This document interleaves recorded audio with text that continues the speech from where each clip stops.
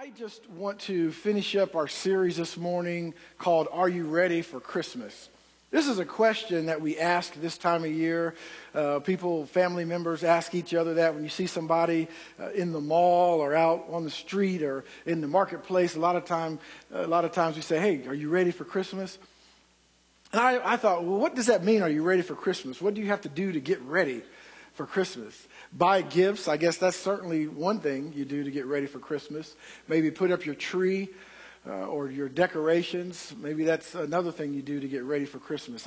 But I don't know. When people ask that question, are you ready for Christmas? As if, what is about to happen, are you ready for it? It's a huge thing. And actually, when we ask that question, it's a very accurate question. And I don't know that we realize actually the accuracy of that question. Are you ready for Christmas? Not are you ready because you have your tree up. Not are you ready because you have all of your gifts purchased and wrapped. Come on. Not are you ready because you have all of your Christmas cards sent out. But are you ready because the implications of what happened at Christmas 2,000 years ago changed the world completely. It changed everything. Everything changed when Jesus was born. And so this question, are you ready for Christmas, is one we can look in the mirror and ask ourselves. I wonder if the Jewish people, the Israelites back at that time, of course they didn't have the word Christmas as we said, but I just wonder if they, based on the prophecies and what they knew was coming, if they asked that question, are you ready for what's about to happen? I know they anticipated it. Are you ready for Christmas? Are you ready for Christmas? Well, this series, Are You Ready for Christmas, takes us to 1 John. So if you have your Bible this morning, turn to 1 John chapter 1. Many people would expect, if you're giving a message on Christmas, that you would go to Luke chapter 2. We'll talk about that next week, if that's okay with you. But what I want to talk about today is what Christmas meant. That's what we're talking about when we say, are you ready for Christmas? What did it actually mean? What did it mean? There are two words this morning that I believe we should recognize as the implications of Christmas. Those words are life and love. We talked about the hope that was coming when the Messiah would be born. We talked last week about your expectations. That hope is coming. Well, what are your expectations for Christmas? What do you expect? And I just want to share with you a little bit this morning about the manifestation of hope and expectations. And these two words, life and love. Life. What a great word that is. Life. Each of us has the gift of life that was given to us by the Creator. The ability to breathe. The ability to interact. The ability to see and hear and realize our purpose and do things. And then we were offered a second life. The gift of eternal life. And although this life of abundance and peace is a choice, it's available to all of us. Life, the gift of life. And the word love. What a great word that is as well. It's probably one that's overused in one perspective, but I would say that it's grossly underused in another perspective. Come on, the real meaning of love. Simply because life and love are the reasons that Jesus came, we can look at Christmas as the second most impactful event in the history of the world. Love, I define love personally as the giving of oneself at the expense of oneself for the benefit of others. And with that definition in mind, what greater or better embodiment of love than the birth of Jesus Christ? He left his place in glory, as we have heard so many times, his place in eternity, and became like us so that he could reconcile us unto himself. Jesus himself crossed infinite barriers just to be with you. That's what Christmas means. Life and love.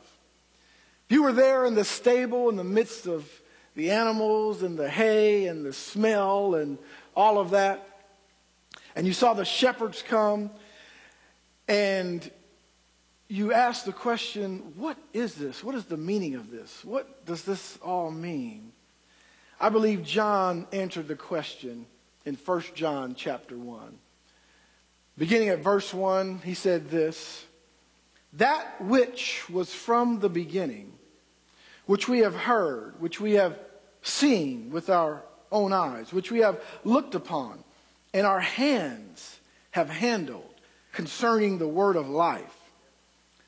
The life was manifested, and we have seen and bear witness and declare to you that eternal life, which was the Father and was manifested to us, that which we have seen and heard we declare to you, that you also may have fellowship with us. And truly our fellowship is with the Father and with his Son, Jesus Christ.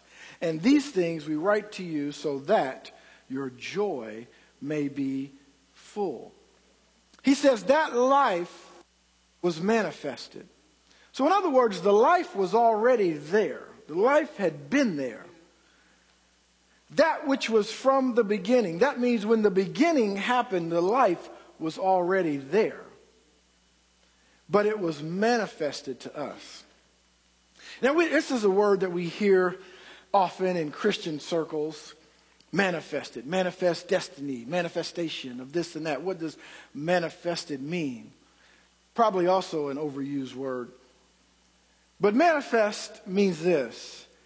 It means to make clear or evident to the eye of the understanding.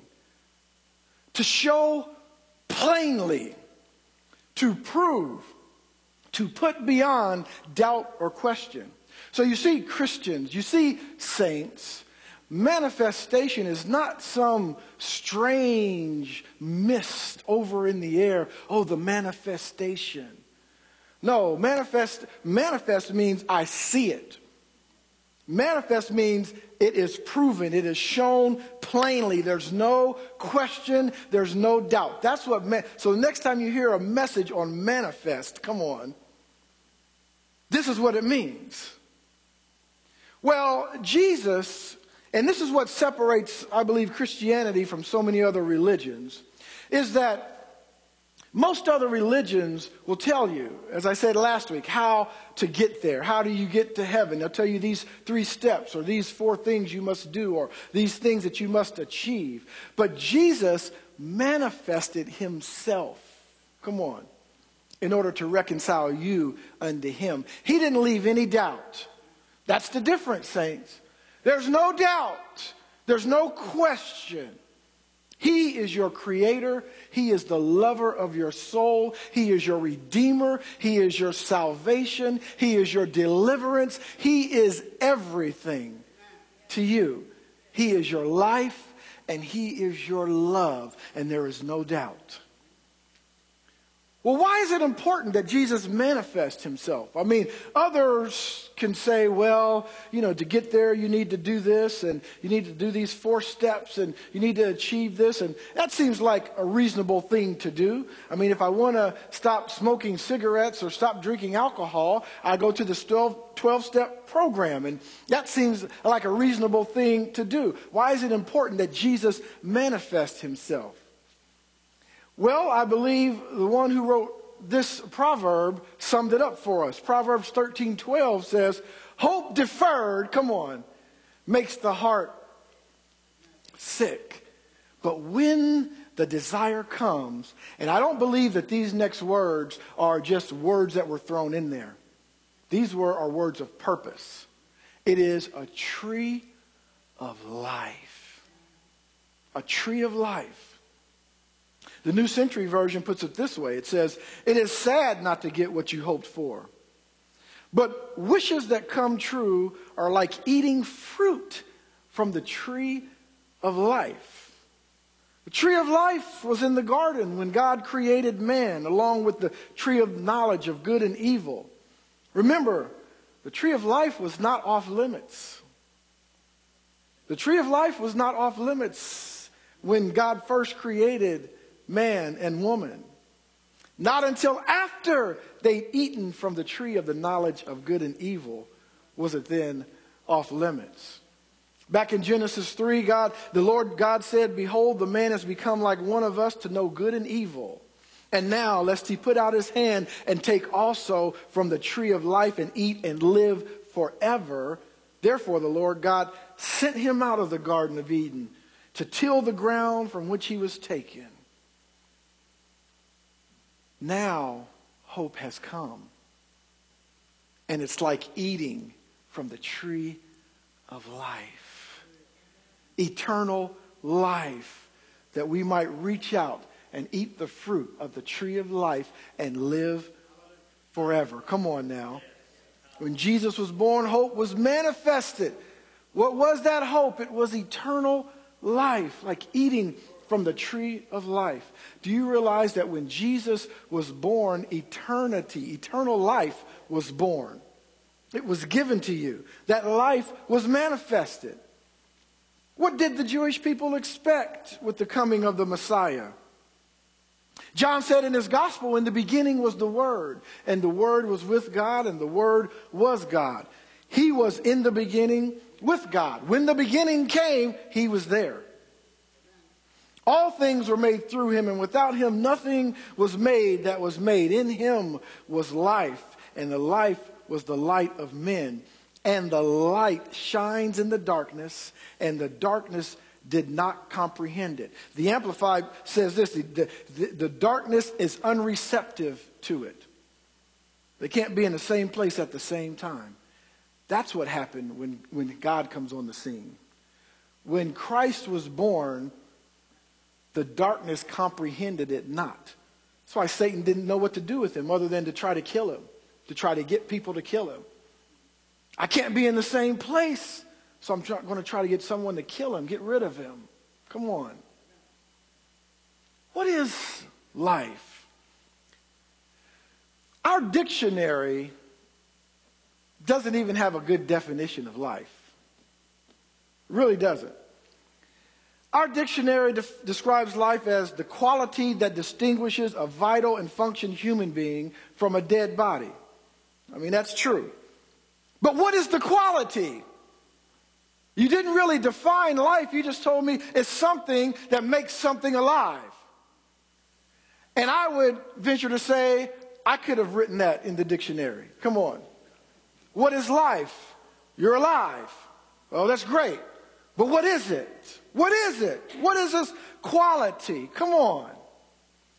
I mean, organization, homeostasis, metabolism, growth, reproduction, unicellular organisms, multicellular organisms. Come on, I've taken intro to biology. It's never described what life really is. Here are three words that I think scientists would do well to say sometimes. I don't know. I don't know. But because they have to know and everything has to be explained scientifically, we have to have a definition for life. But life itself cannot be defined, folks. Not truly. I mean, we can give metaphors and we can give examples. We can say pneuma and breath, but we really don't know what life is. We really don't know what life is. We must understand that physical matter does not give rise to life, as scientists would say. I'm not trying to be too scientific for you this morning, but I'm telling you that the schools will teach your children that the Big Bang Theory says that there was physical matter, and when there was an explosion, all of a sudden it gave rise to life. And I would tell you, impossible, even by scientific standards. It's an oxymoron to scientists, yet they believe the theory. Life gives rise to matter. There must be life first before there can be matter. You can't have matter and then have life out of matter. For billions of years, You're telling me with no creator, no intelligence, no design, no purpose, no plan, there emerges mindless, lifeless, random matter and energy. Not only to the irreducible complexities of interdependent biology, but also this glorious thing called living personhood. In other words, what I'm saying is a living personhood with feeling, with a heart. And I'm not talking about your physical heart. With thoughts. All of this comes out of mindless, lifeless matter. Impossible. Come on. You have to agree with me there. I mean, that can't happen. That can't happen. This life that was already here, as far as you can think back. Take a moment and think back to the beginning. Now, go back a little bit past that, and you'll see that life was already here. But at that point, you got to go back a little bit further. And when you go back there, you see that life was there already. But then you say, okay, let me go back some more. I can keep doing this. I'll be out in the parking lot. Eternity past, that means no beginning. Life was already here. That's the life that was manifested on what we call Christmas. That's what was manifested. Not just you or I, someone like you or I born. Come on, something biological was born. The eternal life was manifested to us. Scripture says that in the beginning was the Word, and the Word was God. It was the Word of life, and that life was manifested. What does that mean for us? The birth of Christ brings eternal life to us. He didn't just birth eternal life just to say, hey, I'm just showing you that life was here. He did it for a purpose. He had nothing to prove to us. But he did it to reconcile, not only reconcile us to him, but to bring eternal life to us so that we could have eternal life. Are you ready for Christmas? Are you ready for eternal life to be manifested? That's what's wrapped up in that question. So life, he gave life to us. But the second word, love. The overused, underused word, love. You must realize that love was also manifested. We must realize that love created the universe. You don't think love is important? Songwriter once wrote, what's love got to do with it? But I'll tell you, when we're talking about true love, I'm not talking about earthly love between a couple. Come on. But when you're talking about love that created the universe, it has everything to do with it. There can be nothing without this love. We try to metaphorically describe what love is. Even my definition falls short. The giving of oneself at the expense of oneself for the benefit of another. But it's the only way I can describe what Jesus did and who he is. He gave of himself at the expense of himself for the benefit of, not for his benefit, but for our benefit. Listen to some illustrations of love. During the 17th century, Oliver Cromwell, Lord Protector of England, sentenced a soldier to be shot for his crimes. This execution was to take place at the ringing of the evening curfew, okay? This bell that rang, curfew. However, this night, the bell didn't ring. And the soldier's fiancée had climbed to the belfry and clung to the great clapper of the bell to prevent it from striking. When she was summoned by Cromwell to account for her actions, she wept and she showed him her bruised and bleeding hands. Cromwell's heart was touched, and he said, "Your lover shall live because of your sacrifice. Curfew shall not ring tonight." Are you ready for love? Love is sacrifice. C. Morley said this: if we discovered that we had 5 minutes, think about this.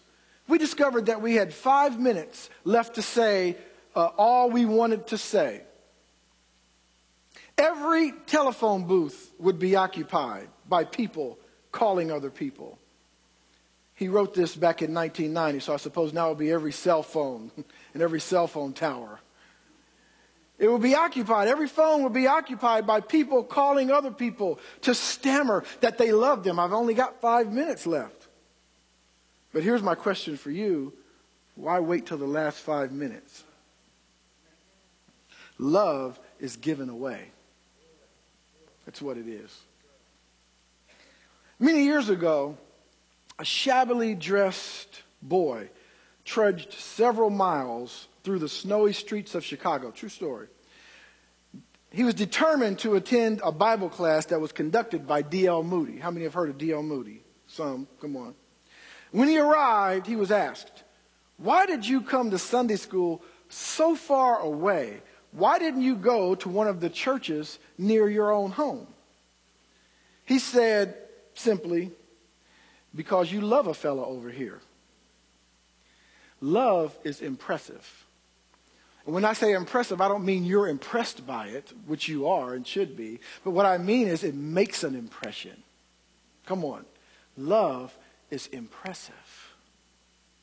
A young man said to his father at breakfast one morning, "Dad, I'm going to get married." Dad said, "How do you know you're ready to get married? I mean, are you in love?" "I sure am," said the son. "Well, how do you know you're in love?" asked the father. He said, "Last night, I was giving my girlfriend a goodbye kiss, and her dog bit me. But I didn't feel the pain until I got home." Love is focus. Come on now. All of these fall short of describing Jesus and the love that he has for us.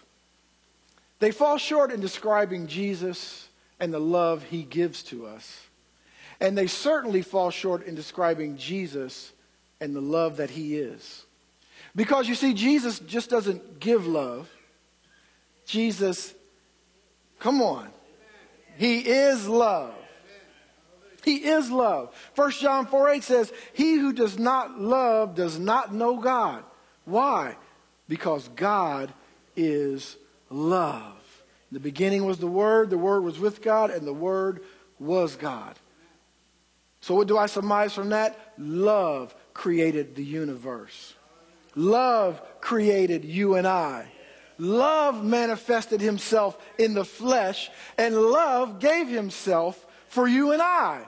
Love did that. We call his name Jesus. But he's the one that created us. He's the one that manifested himself, and he's the one that gave himself. Love did that. What is love? How can we describe it? How can we know it? It is silence when your words would hurt. It's patience when your neighbor's curt. It's deafness when a scandal flows. It's thoughtfulness for others' woes. It is promptness when stern duty calls. And it is courage when misfortune falls. You see, love ever gives, forgives, and outlives. Come on. And ever stands with open hands. And while it lives, it gives, for this is love's prerogative, to give and give and give. Richard Halverson said, "There is nothing you can do to make God love you more. There is nothing you can do to make God love you less. His love is unconditional, impartial, everlasting, infinite, and perfect." So are you ready for Christmas? Are you ready for love to manifest? Amen.